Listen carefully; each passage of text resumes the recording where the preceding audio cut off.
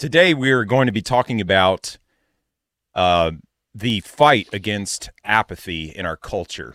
It's in our culture. It's in us as people. If we're not careful, it's in the church. And so we need to be aware of it, and we need to maintain a type of attitude that takes the things of God in earnest. And so that is what we're going to be talking about, and that's coming at you right now.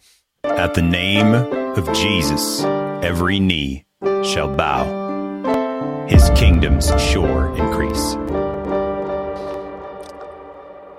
Well, here we are. And one of the sections of scripture that we'd like to look into about this topic is Matthew chapter 11, verses 3 through 19. And so I'm just going to read it through here, and this will kind of give us a basis from which we're going to pull and just kind of talk about this idea of apathy. And then it says, I'm breaking in the middle of something. So it says, and said unto him, art thou he that should come, or do we look for another? This is John the Baptist asking about whether or not Jesus is the Messiah. So, art thou he that should come, or do we look for another? Jesus answered and said unto them, go and shew John again those things which ye do hear and see. The blind receive their sight, and the lame walk, the lepers are cleansed, and the deaf hear, the dead are raised up, and the poor have the gospel preached to them. And blessed is he whosoever shall not be offended in me. And as they departed, Jesus began to say unto the multitudes concerning John, what went ye out into the wilderness to see? A reed shaken with the wind? What went ye out for to see? A man clothed in soft raiment? Behold, they that wear soft clothing are in kings' houses. But what went ye out for to see? A prophet? Yea, I say unto you, and more than a prophet. For this is he of whom it is written, behold, I send my messenger before thy face, which shall prepare thy way before thee. Verily I say unto you, among them that are born of women, there hath not risen a greater than John the Baptist. Notwithstanding, he that is least in the kingdom of heaven is greater than he. And from the days of John the Baptist until now, the kingdom of heaven suffereth violence, and the violent take it by force. For all the prophets in the law prophesied until John. And if you will receive it, this is Elias, which was for to come. He that hath ears to hear, let him hear. But whereunto shall I liken this generation? Here's the apathy thing kind of coming in again.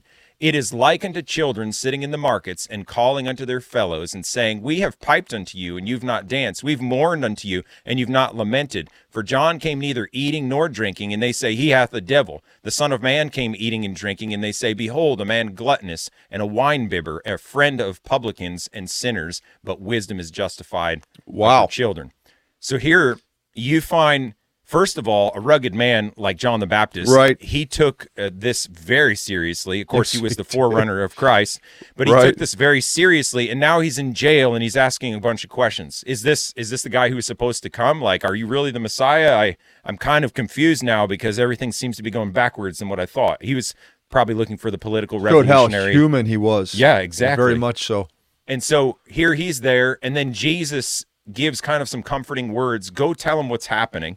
So those are the prophecies about, healings and certain things that had taken place. Go tell him. And then he turns around to the crowd, and he's talking to them kind of about this whole issue of apathy as well. What did you come out here to see? Did you come out here to see a guy just speak some nice little words to you? Did you come out to see a man dressed in nice clothes? This guy's a prophet. It's not out here for nice clothes. You can find that in the king's courts. This man's different. And then he talks about how the kingdom of heaven, from the days of John the Baptist until that present time, was suffering violence, and the violence take it by force. And he's preaching this message to this crowd of people that seem to be given to something of a fickleness and a distraction. Right.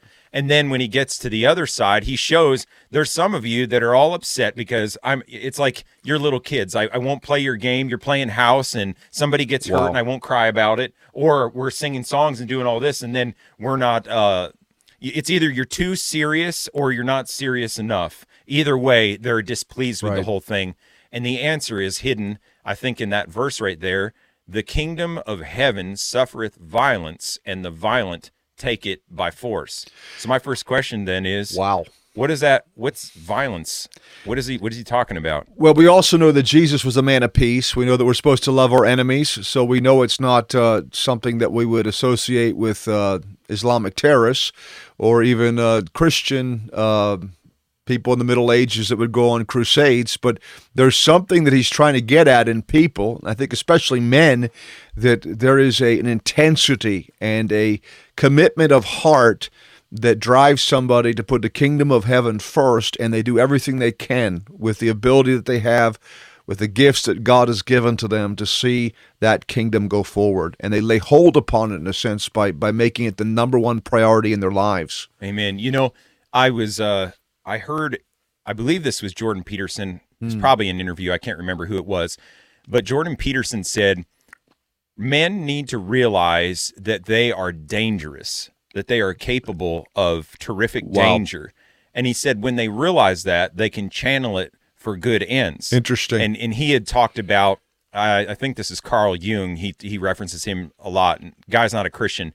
But interesting imagery. He said there is the shadow part of a human being, which I guess, we could say is that depraved part of a person. Okay. And so he said when you realize that is at the base of you, then you can kind of look that square in the face, see the capability of danger, but you can channel that danger in a good way. And I was just thinking about that when it says, that the kingdom of heaven suffereth violence. We're in a culture right now where it's a shame to be a man, and if anybody shows any kind of aggressive movement in any direction, it's just kind of squashed.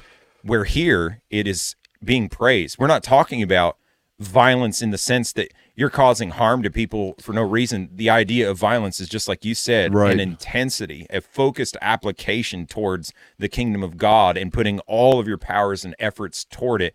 And when a man realizes you have that natural aggression, God has given it to you for a reason. Yeah. And until you aim that towards the kingdom of God, you're probably, you're just wasting.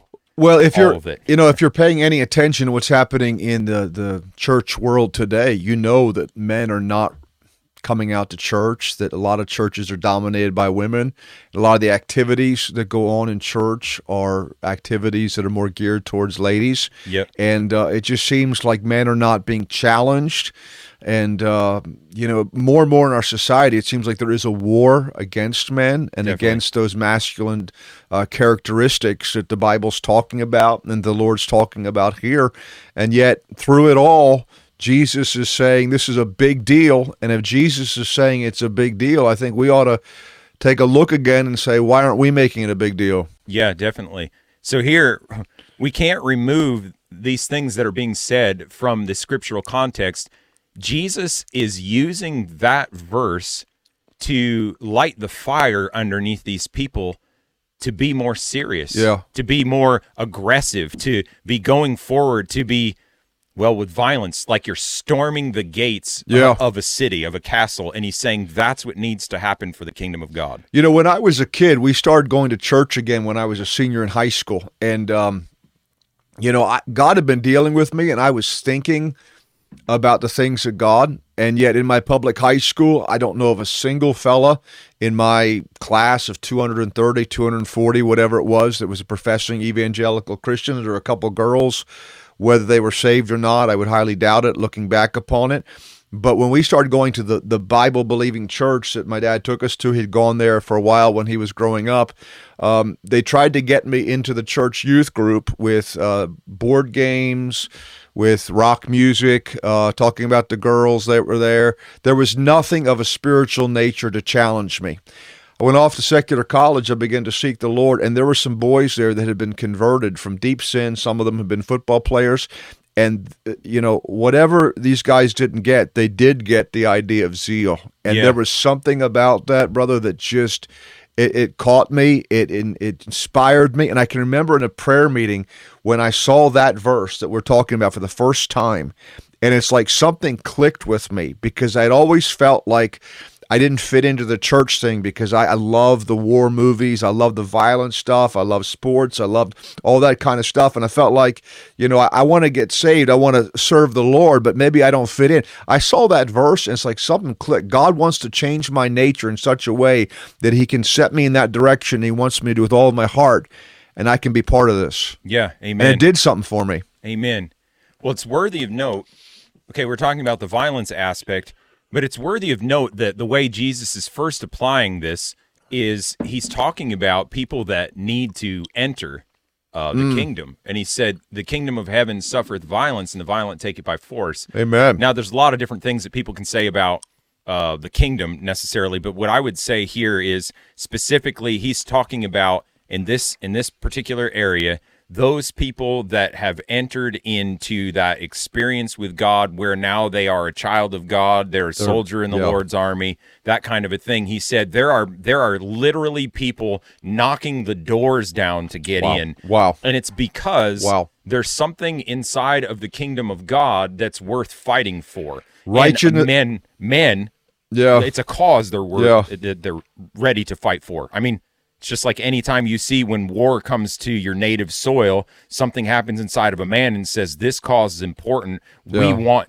they're not waiting for people to hunt them down. They're going off to sign up, sign me up. Normal conditions, they are. Normal conditions, normal men, they are. Yeah. So that's kind of the concept here that Jesus is portraying. But it's interesting. I guess we need to realize that this whole thing, it does spill out to the outside, obviously. How do you know that people are in earnest unless you see some kind of earnestness in them? Right. But we need to realize that where this all comes from is the heart. So it begins in the heart. So apathy, that begins in the heart. But so also does this desire, this violence he's asking for us to pursue the kingdom of heaven, this aggressive, zealous pursuit of the kingdom of God and whatever that means.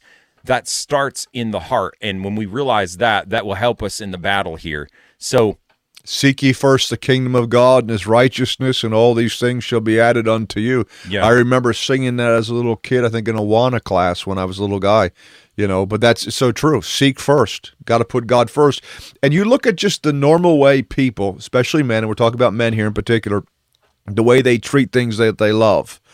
Their golf game. If a guy loves golf, he's going to be out there 2-3 times a week if he can afford it. He's going to get that job, making $150,000 if he needs to support his golf habit.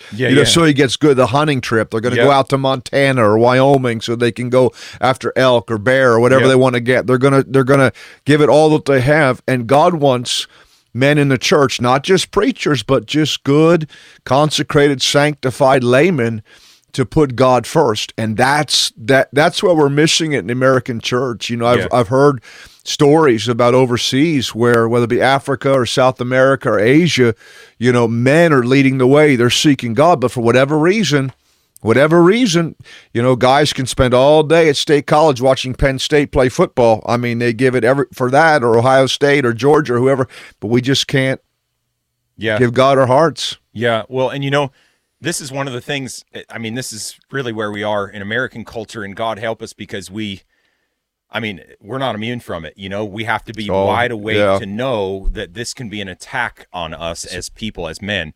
But I do want to just say this too. Oftentimes, you were talking about things being like, okay, I want to go to the game. I want to see, Penn State, Ohio State, Georgia, wherever. I'm all about the game. I'm all about the game. And maybe sometimes we have a little pang of conscience, like, I really should be focusing on God, on the kingdom of God. Maybe some people that are Christians feel that way, but then they look around and they're like, well, nobody else. Bob's a Christian, and so's Frank, and so's Joe, and I got confidence in them, and here they are doing all this. So I just want to say, do not look for the lowest common denominator and then settle there. Rather, be challenged by those people that were bright lights in Christian history. Right. That's what my brother Dave has said so many times too. I would read somebody like Finney and some of these like the Methodist Circuit Riders and certain ones like that. And instead of it being an encouragement to me, it discouraged me, because I thought I'm not even a tenth the caliber of these men. And then Dave would say to me, "Well, don't look at it like that. Look at it like stirring you up to take one step higher." Lord help us. And if we can surround ourselves with people like that are living, and if we can't find those, it should be both anyways, but definitely go get books, read those kind of things, get the heart stirred up so that you can have this violent pursuit of the kingdom. Well, I'll give you an example from the secular world. I mentioned before I loved baseball. There was a fella that was a tremendous baseball player. He was very good, but he was very highly touted when I was in high school.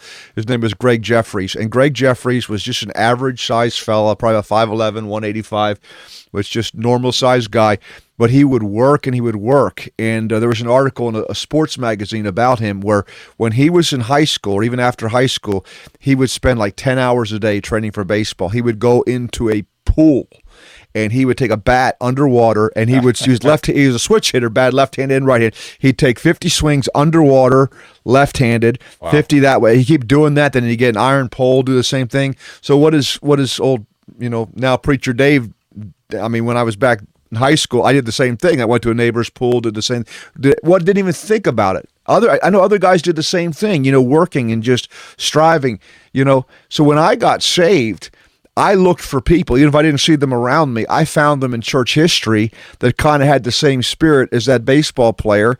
And I said, you know what? I'm going to look at those guys. I'm going to keep my eyes on Jesus, but I'm also going to look at Leonard Ravenhill. I'm going to look at Tozer. I'm going to look at Finney. I'm going to look at Peter Cartwright and Francis Asbury and Hudson Taylor and John Praying Hyde. And in a sense, I appreciate the fellowship I have with good brethren now.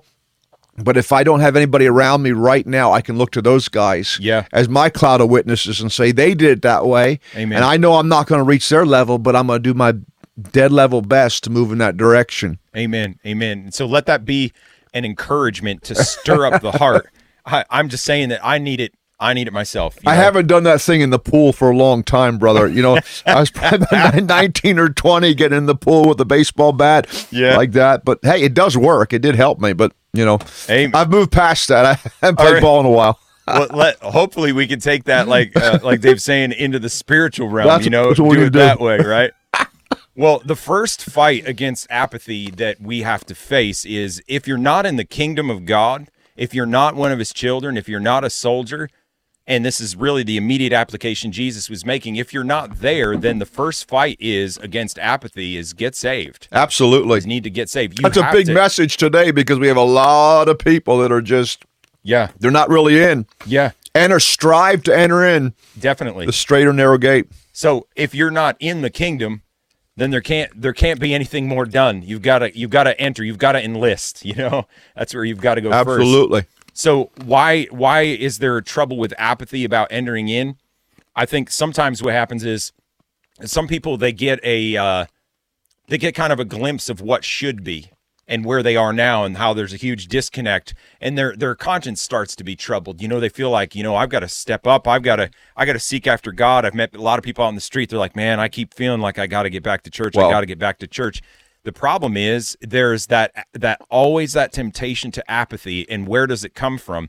I would say some of the things that we can look at is, your coworkers, your family, your friends, even the church sometimes. It's like when you're trying to take things in earnest, there's loads of things around us that are pulling at our attention, trying to drag us down.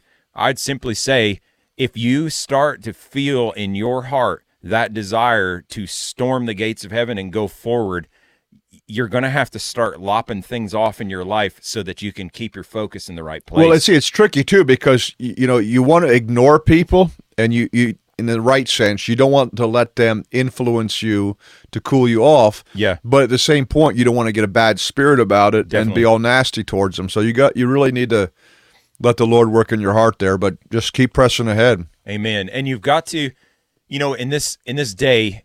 It's like I've talked with some people before too, and they've said, I've tried to get saved, it doesn't work, and these kind of things. And the problem is because sometimes people have a real genuine conviction, and what happens is with this genuine conviction, they go and they try to seek God, and then when it seems like they're, maybe a grown man starts weeping over his sins. Then people say, oh, buddy, hey, it's not so bad. You're not, just look up and Jesus saves, amen, hallelujah. Yeah. And the problem is that man knows that something still isn't right. So, what I would say to you is if you're going to storm the gates or the kingdom of God, the gates of heaven, so to speak, and you're going to enter in, you can't settle for anything less than the witness of God's Spirit to your own spirit that you're a child of God. You've got to keep pressing no matter what anybody else says. Don't let somebody pat you on the back and say it happened. You got to know it happened. That's the violent, aggressive, zealous point that Jesus is trying to make. You are storming it in. You're going to make the entrance. Nothing's going to stop you.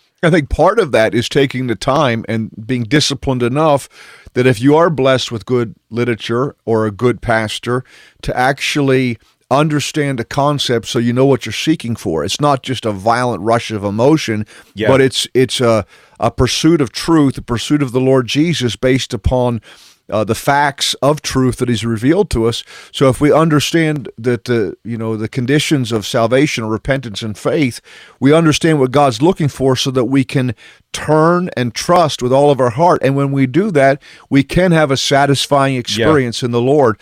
But it is, it's not just all emotion. It is thinking it out, understanding, applying ourselves, because then we'll know how to walk, and we'll walk successfully. Yeah, definitely. And planning. Yeah, definitely. And I would say, to people that perhaps you think, well, what does that even look like? I mean, what is even the mechanics of it? The best thing that I can think of at times is when you really don't know who God is, but you're wondering, you feel kind of this draw in this direction. What's my next step? How do I proceed from here? One of the things that I would say for people personally is, you are going to have this highest sense of oughtness. It's going to be like, I really ought to, and fill in the blank. And there's going to be probably some focal point there. And so what I would say to anybody who's confused and doesn't know where to go, God's going to deal with you probably one step at a time, and you're going to just walk in that light of obedience, and He's going to lead you straight in, and you're going to be able to find, even if you feel like it's, well, what church do I go to? I don't have anything. I don't have... Right. You can enter in and, basically look for that highest sense of oughtness. It's the Spirit of God working in your conscience to help you know the next step. Well, I think part of it, too, is also sacrificing time. Yeah, definitely. And just saying, I'm going to set aside time that I wouldn't normally set aside time to seek God. And that's a big deal in our society. I may have used this example before. I don't know if I have. But Paul Rader was a preacher in the early 20th century. He actually was the second head of the Christian Missionary Alliance after Simpson. And Paul Rader was raised a Methodist. His dad was a preacher, and as a young man, he had gotten saved, and he started to preach, and he was on fire for God as a young man, his late teens, and God was using him to win souls. And then he went to a Methodist college around probably 1900, maybe a little bit before then, and they had already started going the wrong direction, and he fell into modernism and skepticism, and he became a very formal, modernistic preacher. And his heart wasn't even in it. He was a massive man. He was a tremendous athlete. He was a boxer. He's actually one of the best boxers in America. And he was good at business. He had all sorts of skills. And, and he really, the last thing he wanted to do was preach because his heart wasn't in it. Sure. And there came a point that right before he made a big business deal, he felt like God dealt with him, and God spoke to him and said, if you obey me, I'll give you a message. Wow. And he locked himself in a hotel room in New York City for like 3 days.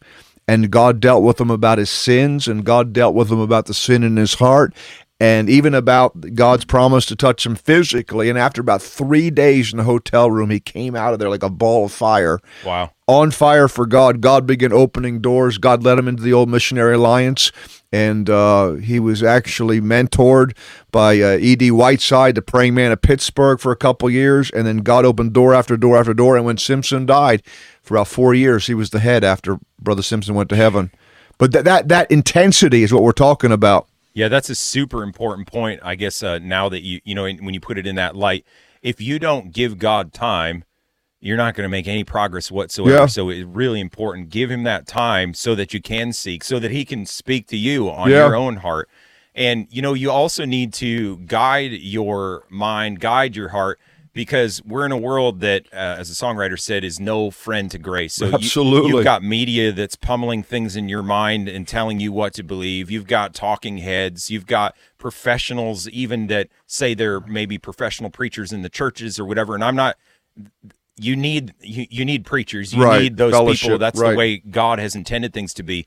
But oftentimes, there's all these people that will step in and tell you what to do when God is telling you probably very specifically what your next step is. And like he said, if you obey me to that man, I will give you a message. Well, God may be saying to you, if you just obey me, I am going to lead you into the light, and I'm going to give you a satisfying experience in God, and I will free you from your sin. Amen. So that first fight against apathy is fighting to enter the kingdom. But then there's also another fight. And the other fight is for the Christian, and that fight against apathy is to be filled with the Spirit. Yeah. I mean, we find inside of 1 Corinthians, You find that he said, "Are you yet carnal?" He found that these people were saved. He called them babes in Christ, but they were slipping back. Their spiritual focus was so low. And then same in Galatians, he said, "Who hath bewitched you?" You entered in by the Spirit, and now you're trying to just fulfill all of this just simply by the works of your own human flesh, and you're not depending on the Spirit anymore. There's a reason why in Ephesians it says to be filled with the Spirit of God. In the Greek, yeah. And so that fight against apathy for the Christian is don't just be saved and experience back there, but now that violence, that zeal, that aggression in the kingdom of God is to be filled with the Spirit. So kind of the idea of Jacob, I will not let thee go except thou bless me. If we don't have that kind of a heart, then it's doubtless that we'll ever be filled with the Spirit of God. But when somebody has that heart, I will not let you go, Lord, until you bless me. When somebody has that going, that intensity in there, you're not far from having that experience. Blessed are they which do hunger and thirst for righteousness, for they shall be filled. And that is just a key. And a person could make a lot of mistakes with their head, but if they have that kind of hunger, God's going to balance them out and lead them and help them to overcome their weaknesses. But if you don't have that hunger, you just can't really do a whole lot for God, and God can't really use you much. But that once again, not to be negative, but that is the biggest thing in America, a lack of hunger for God. I've pastored for 21 years now, small churches, and that is the thing. If you can find somebody who's hungry for God and they want to apply themselves and they want to get in the Word and they want to learn how to pray, you've got a gem on your hand, because that's a rare thing. But that's what God wants. And if we as Christians aren't in an atmosphere, or if our heart isn't this way, or the church you're in, the atmosphere you're in isn't that people are on the stretch out after God and want more of Him and want to seek His face, want to be filled with the Spirit, is it any wonder that the churches are as powerless as it seems and as messy as it seems? I mean, I'm speaking to my own heart. Lord, help us all. Lord, help us. But we need to seek that fullness of the Spirit. When you look inside of the Scripture, there is such a marked difference with the disciples before the day of Pentecost and after. When they were filled with the Spirit, Peter had a zeal before, but the zeal after Pentecost was entirely different.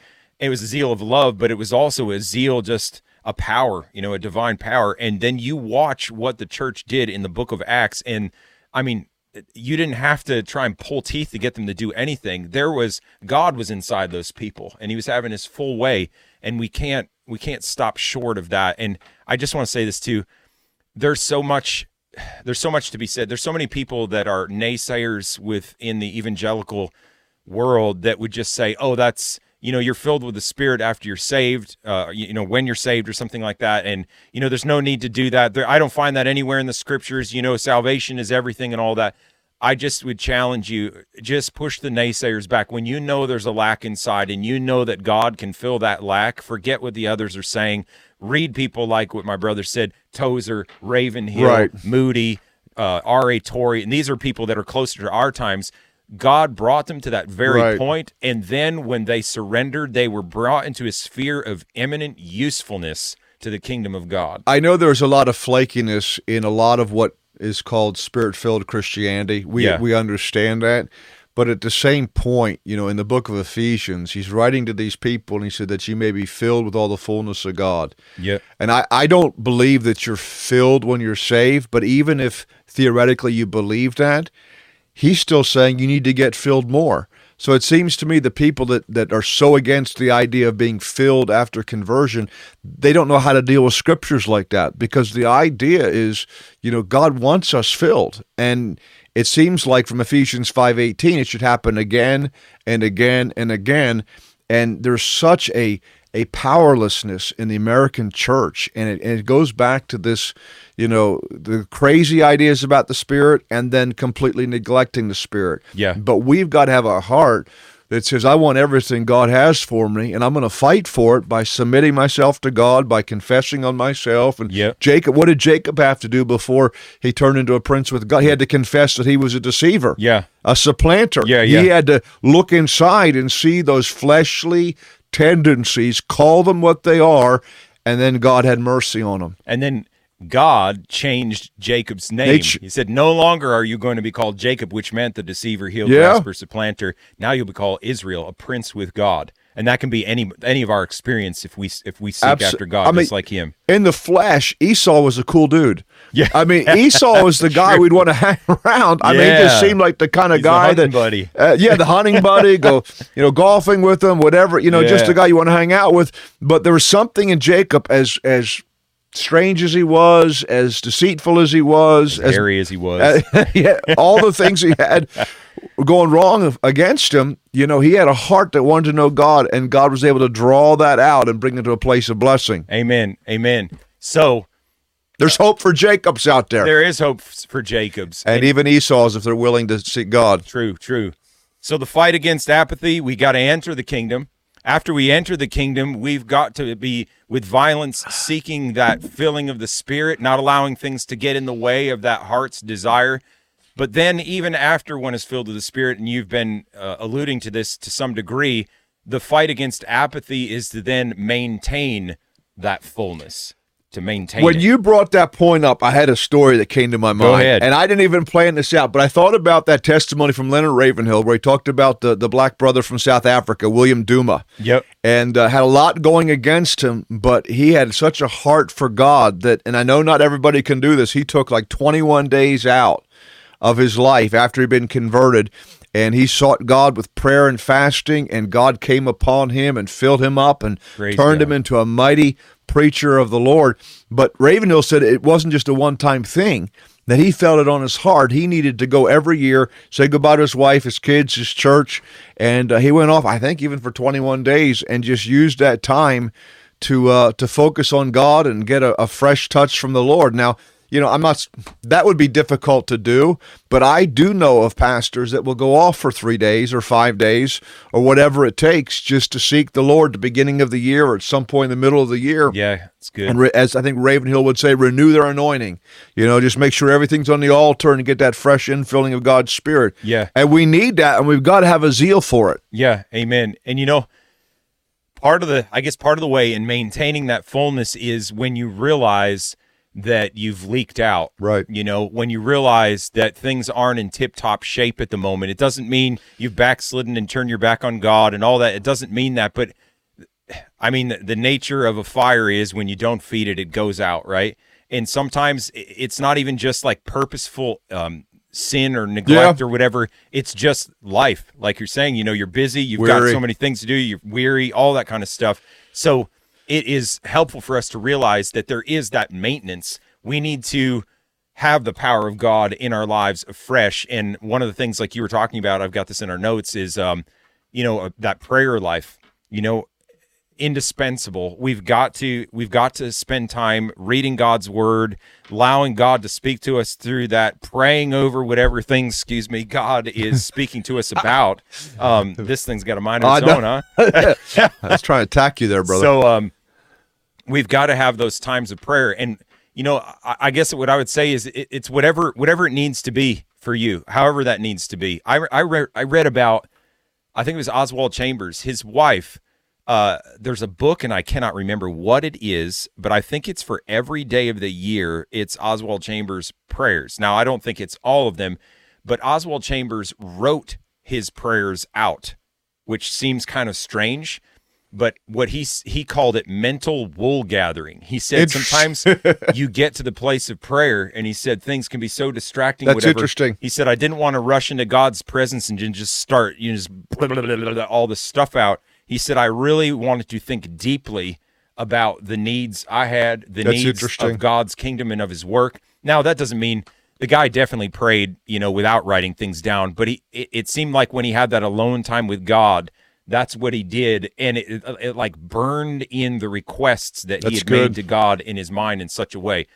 Not very typical, but I guess what I'm saying to you is do whatever it takes to maintain a connection with God, that prayer life, and if it's got to be like that, do it. I just read a little booklet that I have by Spurgeon, and I like Spurgeon. I don't like his 5-point Calvinism, sure, but I respect Spurgeon, and it was Spurgeon on prayer, and he just talked about the idea of before you actually open your mouth to God in prayer, it's almost like you picture yourself in a courtroom, and I mean, not that it's all about formality, but there was a formality and a fervency combined together. And Spurgeon had a way with words, but the way he described going before the throne and pressing your cause, I read that again about a week ago, and it really blessed me. And I thought to myself, if we were more intelligent in the place of prayer, and I believe in fervency, I believe in the right kind of emotion, but if we kind of planned it out and thought it out and had the scripture backing and used the scriptures as we sought God, Spurgeon said there was a blessing to praying like that, and I believe that. Oh, definitely. I believe that. I saw, or I read about, I think it was D.L. Moody. He started to feel like there was a diminution of power in his life, and he was like, what in the world's going on? So he goes to God in prayer, and he says, I feel like my prayers aren't even getting answered, Lord. I don't know what's going on. What do I need to do? And then he reads the Bible verse that says, faith cometh by hearing, and hearing by the word of God. And he said, there's my answer. Interesting. So then he decided to get up earlier, about 4 o'clock every morning, and spend, from what I remember, at least 3 to 4 hours reading his Bible and praying. Isn't that something? And he said it didn't hardly take that much time for faith to then automatically just be increased. Praise because God. I was basing it off of the word of God. And then he said, I think it was R.A. Torrey went to his house once, and he said it was very early. Moody had gotten up before Torrey, and then Torrey's, off sleeping in his room, and he hears a knock on the door, and he gets up and says, what is it? And Moody says, Torrey, come here. I have to show you a treasure. And he has his Bible open and gives him some fresh promise or something that God had just given him that morning. And then R.A. Torrey went and joined him in there praying together over whatever this promise was. You can't, you look at the fruit of what Moody had done, you can't argue with it. God definitely used that, and he kept the fire burning. Well, the Lord talked about the children of this world are wiser than the children of light, and I think of people in the world, like the fitness world or something, or the sports world, they will know, like, what they can eat and what they can't eat. They will know, like, what they have to do in terms of a workout. They have it all analyzed. People in the financial world. In the spiritual world, we should apply the same principles. We should understand, like, this is what happens to me, and this is what I need to do to revive myself. Like, for example, a couple of weeks ago at a church in our group, one of my favorite preachers was going to be there, Adam Buckler, and we had talked about going 1:15 for the revival. But it was like a Saturday night, and I was a little weary. My wife was a little weary, but our 11-year-old girl who got saved about a year and a half ago, she just really wanted to go. Praise God. So if it hadn't been for her, super spiritual dad would have just stayed home and got ready for the next day at church. But she convinced us to go, and that service was wonderful. Praise God. It blessed me. God did something there that night because we applied ourselves. We got ourselves under a good preacher in a good atmosphere. Praise God. And it's not all what you do by yourself alone. That's part of it. But you also have to know where you need to go and what you need to do in the midst of a group context. A good service, a great preacher, that stirs you up too. And we need that atmosphere, but I think, maybe in some of those times in those atmospheres, it's kind of like God speaks to you in a different way than if you were just by yourself. Yeah. I know I've had many moments like that where it just felt like clarity came, probably about something I've been praying about, or even some kind of vision or direction that God had for me that maybe I had been wrestling with. What am I supposed to do about this, Lord? Where do you want me to go with this? What am I supposed to be doing? All these kind of things. Lord, I want to do the right thing. I just am lost in this mix right in the moment. I don't know what to do about it. And then you go to one of those atmospheres. It does something. God speaks. And that's one of the other points of prayer is we don't want to just have personal prayer, which we need that, but achieving faith. And to maintaining that fullness of the Spirit, we spend that time in prayer, and I believe God starts working in our hearts in that way of achieving faith, and that takes intentional effort. It takes that aggressive, zealous desire, as we were hearing Jesus say, "The kingdom of heaven suffereth violence, and the violent take it by force." Well, I think also in our culture, in the church world, and there's just a secular culture with all the stuff that's going on that's so bad and so negative and so discouraging, so many good people are so overwhelmed, and they don't know how to get out of that pit of despair. Yeah. And so what we're talking about here is very practical. Like, God doesn't want us there. God wants us full of faith. God wants us to conquer for Him. but we have to learn his principles, and we need to keep fighting until we get to a place of victory where we're shutting these things out. We know what we need to do to be victorious in our souls, and that victory carries out in such a way that we affect others for good. Praise God. I believe that. Amen. Also, another thing to help us in that fight against apathy, after we've even initially been filled with the Spirit and in maintaining that fullness, we need to make it a habit of soul to heed the voice of the Spirit and not grieve him. Amen. So we have to get a sensitivity inside of our heart so that we're not just kind of willy-nilly going all over the place doing things we think he wants us to do, but we're slowing down and saying, Lord, I want to hear your voice. What do you want me to do? Because if I'm going to walk in step with the Spirit, I'm going to have the power of the Spirit available to me. But if it says, except two walk together, except they be, it's Amos 3:2, and I can't think it. Except they be. Can two walk together except they be agreed? Right. So we need to agree with the Spirit, and I believe it was F.B. Meyer, I can't remember which book this was, but he had talked about that. He said, oftentimes I have been so confused, saying, Lord, I need your power. I need your power, as if the Lord was going to take it and hand it to me. And then he said, the Lord just revealed to him, you can have my power if you work with me. And so as that shifted in his mind, he started to then seek out the Lord and find what the Lord was doing. And he said, once I did that and I aligned with the Lord, he said the power of God was always there, always, whether he was preaching, whether he was witnessing, whether he was praying, whatever it was, he found the power of God was always there because he was walking with him, in whatever was going on. How about that? And the thing is, it's little checks of the Spirit. It's little things. When I was a young Christian, one of the fellows I would listen to a lot was David Wilkerson. And, I like David Wilkerson. Maybe a couple things I disagree with. But, he just talked about, even how God dealt with him about the TV.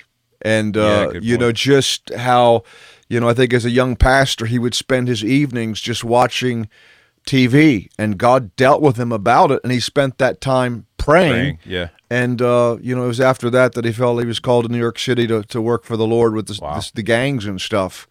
So, you just obey God in a little way. God begins to take you deeper and maybe open up doors that wouldn't be opened if you were still over here disobeying. Good point. One small point of obedience, and look at the flood of kingdom expansion can happen through 1 point of obedience. Yeah. One thing we need to just be guarded against and cultivate too is just a love for souls.